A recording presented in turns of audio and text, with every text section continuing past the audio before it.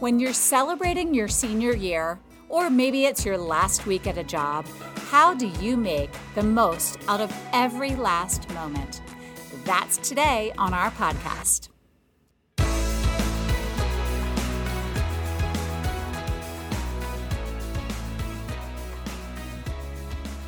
Hey everyone, it's Karen G. from the Tower Hill Communications team. Thanks for tuning in to our weekly podcast. You can listen here each week to catch up on all of our latest sermons, and we hope that what you hear inspires you to want more so that you'll continue on your own personal faith journey. We're in part 9 of our sermon series called Breaking News, the Gospel of Mark. So let's kick it off to Pastor Jason Tucker right now. Good morning, Tower Hill Church Online. I'm Pastor Jason. It's so good to be with you again today as we continue our sermon series on the Gospel of Mark that we're calling Breaking News. Just like the news that comes across your TV screen and this just in, right? Here's some information that's going to change everything for you in this moment on this particular topic. And what Mark believed was this was the news to end all news. This was the good news, the best news that anybody could ever hear. That death has been defeated, that Jesus did something on the cross that changes everything. And if you've been watching us every week or been participating in worship, you know that last week we were talking about the difference a little bit between the Christian faith and some of the other major religions of the world. Because a question that often gets asked is, aren't all religions basically saying the same thing? And we unpacked this a bit last week, so if you missed it, I encourage you to go back and to watch it. But really, out of these religions, Buddhism, Hinduism, and Islam, whether nirvana, enlightenment, or paradise, it's all about what you do to earn your relationship with God, what you do to earn your afterlife. And this is what makes Christianity so incredibly different. It's one of the things that makes Christianity so incredibly different. And I also want to make sure that it's clear that I'm not trying to disparage other religions. I'm just trying to show you how Christ is different. Jesus is a lot different. Not only is he the only one of these religious leaders who is not dead and buried, right? And it has not been proven that he has been dead and buried. He's the only one that claims to have been God, to have been risen from the dead. But Christianity isn't about what we do, because we can't do enough. You can't earn your way to God, which is the whole point. It's about what God does, and what you do then to receive what God already did for you on the cross. In other words, we can't be righteous enough. We can't be perfect enough. So Jesus accomplished that for us. And what he asks in return in order to sort of unlock God's grace in our lives is faith. But it's not something we earn. It's the whole grace versus what's called works or deeds. It's not something that we accomplish. It's something that God accomplishes for us. Jesus is different. And as we've been unpacking Mark's gospel, we've seen all the ways that Jesus is different, right? So we're seeing people say, like, we never see anything like this. He's teaching with authority. He's casting out demons. He's healing people. He's doing all these miraculous things. This is different than anything we've ever experienced before. And of course, now in this part of Mark's gospel, we just, again, last week got to the point that was a real turning point in Jesus' ministry, which was the transfiguration. That here Jesus' appearance changes and he becomes dazzling white, whiter than any bleach could get his clothes. And he's meeting with Elijah and Moses. And again, we unpacked this a bit last week. But the idea is Jesus' true identity is revealed in front of a couple of his disciples. And it's a turning point because everything that happens after this, you get a sense that there's a higher urgency. He's starting to do things now at the end for the last time. Maybe you've experienced a little bit of this. I know I certainly have. This is a picture of my Aunt Susie and Uncle Phil's dining room. And I know it might not look like much to you, but to me, this is the heartbeat of our family history. You see, my aunt and uncle really became the parental figures in our immediate family because my parents were gone. And my cousin, who I'm very close with, he lost his mother at a young age. And so Aunt Susie and Uncle Phil became the hub of the family. And so every Christmas and Easter and birthday, we would sit and we'd put the extensions on the table and bring chairs from all over the house. And that's where we would gather. And some of my best memories are in the dining room. And I'm thinking about, when my mom was alive and all the laughs that we had around that table, playing board games, eating Chinese food, singing happy birthday, whatever it was. And a couple of years ago, they sold the house so they could downsize and be in a place that could meet their needs. And I am so sentimental that, every time we did something, I kept saying and thinking, oh, this is the last Christmas. Oh, this is the last Easter. Oh, this is the last birthday we're going to have here. And I found that each moment had a deeper significance as we were doing things for the last time. And I even went around and I snapped pictures of the house, all the different rooms, so I'd always remember what they look like. I know, I'm really sentimental. I even did this when I traded in my Jeep. So 2015, I had the lease ended on the Jeep, and I had to get something much more pragmatic for our family because it didn't fit everybody. But man, I love that car. The feeling I had when I had the top down and I'm driving it to go return the lease, I'm like, oh, this is terrible. But every moment it's like, oh, this is the last time I'm going to do this. This is the last time I'm going to do this. It's funny, even with a Jeep. Now listen, it's not just cars or dining rooms, but you also think about the relationships in your life, right? Maybe some of you have experienced when it's the last time you did something with someone. It's deeper. It's different. It's more emotional. Now, I say this because when you realize it's the last time you'll do something, every moment has significance. You'll have increased emotion and increased urgency. Like, we've got to do everything we can to carpe diem, to make the most of this moment. And I think this is a bit of what Jesus is experiencing now, as he gets ready to take the last journey with his disciples that he'll ever take this side of the cross. The last time they'll be together in this way as they prepare to head for Jerusalem. But you almost get a sense in this part of Mark's gospel that Jesus is a little emotionally raw. He seems a little different than he was before the transfiguration. It's like, I don't know, were the emotions catching up with him? Was certainly a sense of urgency. He clearly felt like he needed to communicate with his disciples. But, well, you'll see what I mean. Here we jump into this section of chapter 10 where a man comes and says, my boy, you've got to heal my boy. He's got an impure spirit. And this is Jesus' response.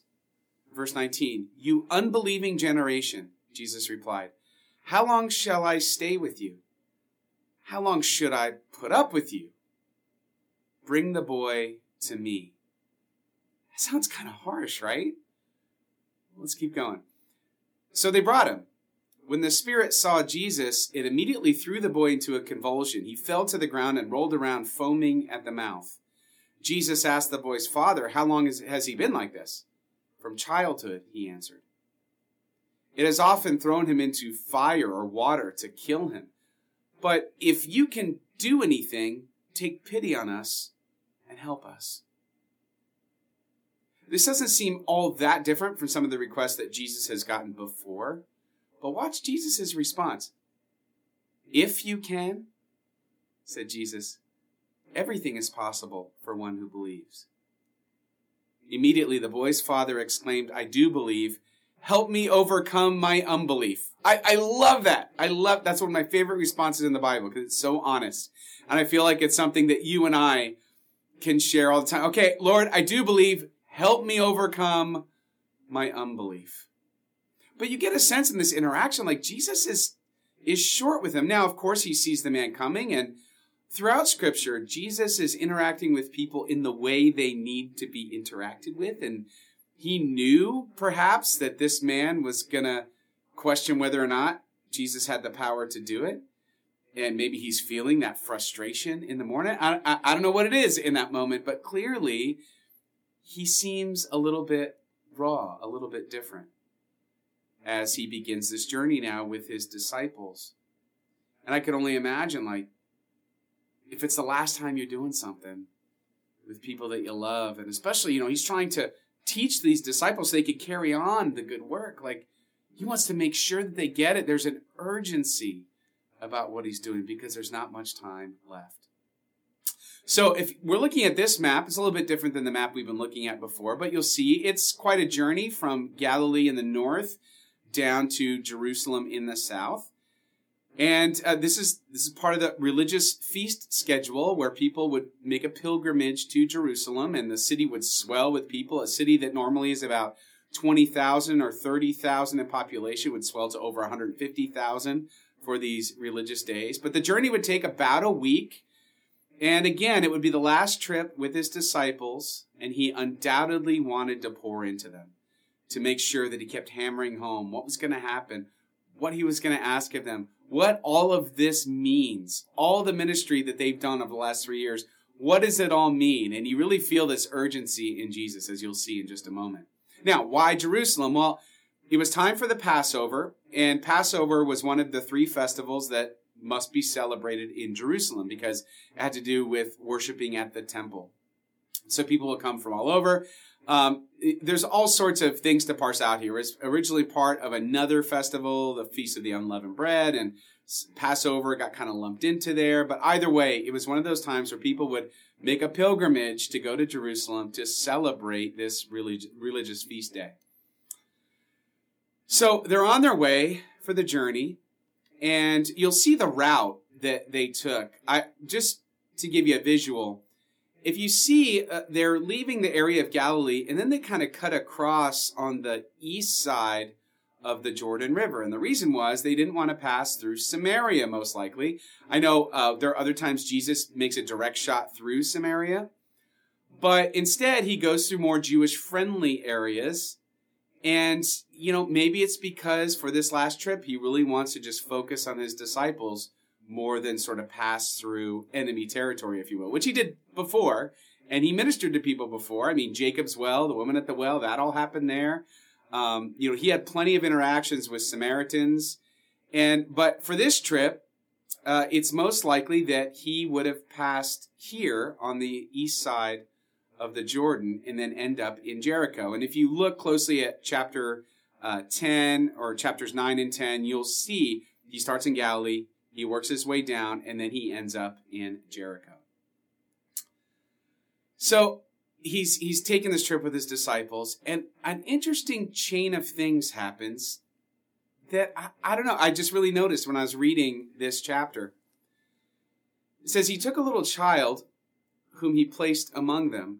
Taking the child in his arms, he said to them, whoever welcomes one of these little children in my name welcomes me.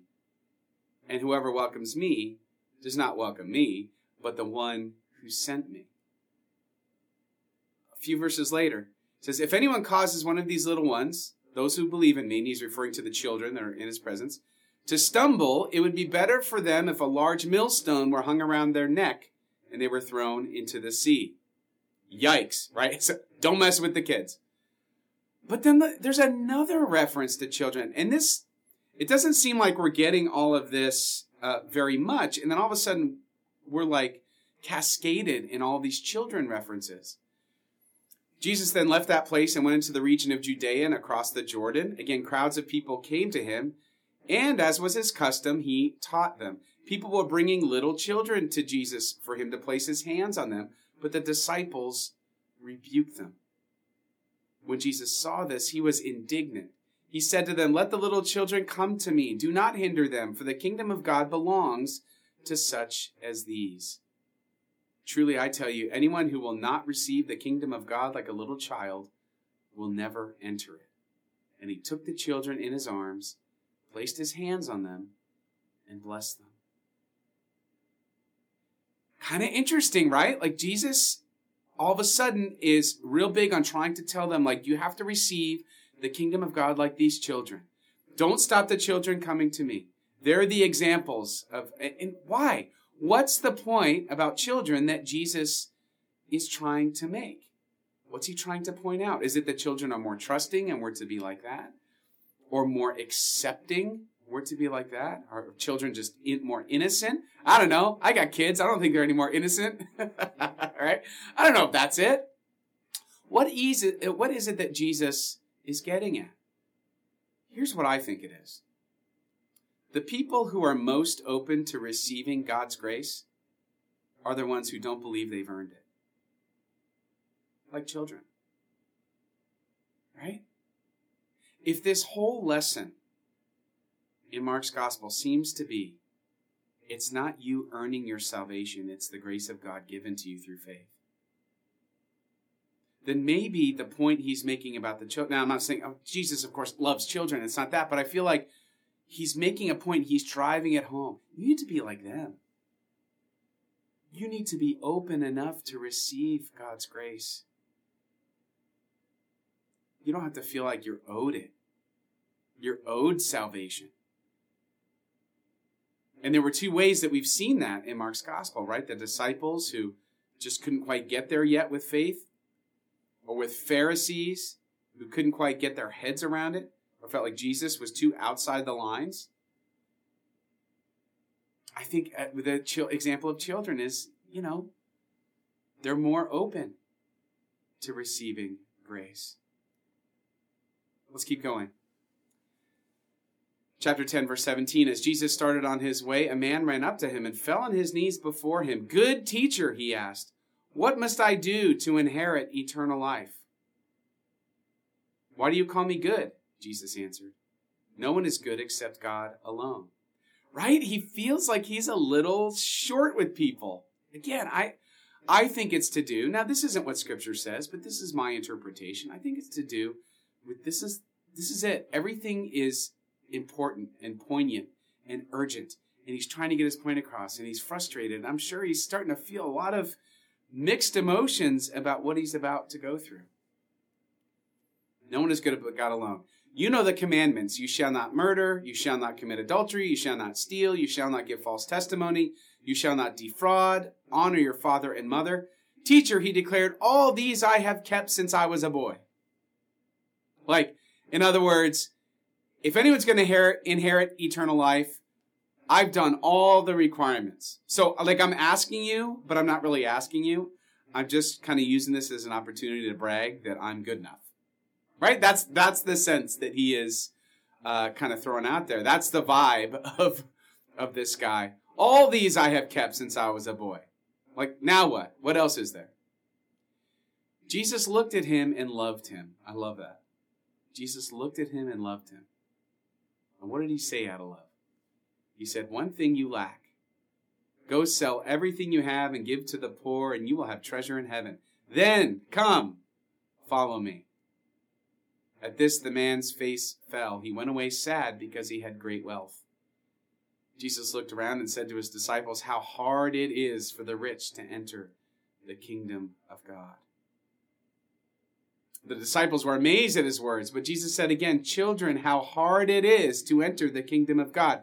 Interesting that he says children here, after he just focused on children being able to receive grace, to get past the I deserve it mode. He then turns and he calls his disciples children.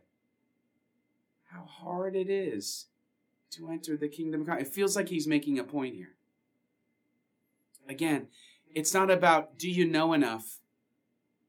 Are you good enough?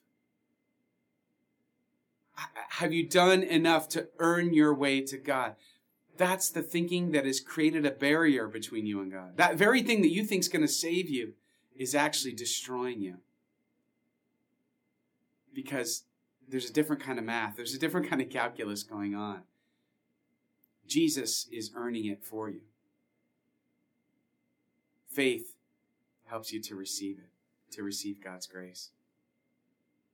Again, he took the 12 aside and told them what was going to happen to him. We are going up to Jerusalem, he said, and the Son of Man will be delivered over to the chief priests and the teachers of the law. They will condemn him to death and will hand him over to the Gentiles, who will mock him and spit on him, flog him and kill him. 3 days later, he will rise. You get the sense in this journey that Jesus' heart is definitely heavy. Why wouldn't it be? Maybe he too is mourning that this is the last time he'll be with his disciples in this way. And there's so much still to make sure that they understand. He's spending more time teaching. He seems a little more over it when it comes to dealing with people, because you can sense his building frustration, not sin. I think it shows us frustration isn't necessarily sin, because Jesus seems to demonstrate it. But yeah, he's just kind of raw. And this is just an aside. Notice he said, we are going up to Jerusalem. And you're like, wait a minute, Pastor, I saw the map and it looks like you're going north to south. What do you mean going up? Whenever I think up, I think north. Well, it's because Jerusalem was the city on a hill. It was on top of a hill. And many of the psalms that are written as songs of pilgrimage, I lift my eyes to the hills, right? The idea of you're looking up to Jerusalem, to where the temple would sit on top. And so the presence of God being that place that you physically look up to as you travel on your pilgrimage to Jerusalem would have been very powerful. But that's why he said, we are going up to Jerusalem, because they're going uphill. Then they came to Jericho. Now, if you look at their route, this would have been probably the last stop before Jerusalem. They came to Jericho. As Jesus and his disciples, together with a large crowd, were leaving the city, a blind man, Bartimaeus, which means son of Timaeus, was sitting by the roadside begging. What do you want me to do for you? Jesus asked him. The blind man said, Rabbi, I want to see. Go, said Jesus. Your faith has healed you. Immediately he received his sight and followed Jesus along the road. Now, this is pretty much the last thing that happens before his entry into Jerusalem. And I think it couldn't be any more poignant a last thing. Your faith has healed you. If you want to have sight, spiritual sight, it's faith that's going to make you see. Because think about it. What do these stories, what's the thread that holds them together? The healing of the boy, the little children, the healing of Bartimaeus. What do these things have in common? That if you have faith, you can receive the kingdom of God and it will heal you. You can receive the breaking news that Jesus has accomplished what you and I cannot. And it will heal you one way or another. Faith will heal you. What about you today as you're thinking through all this stuff?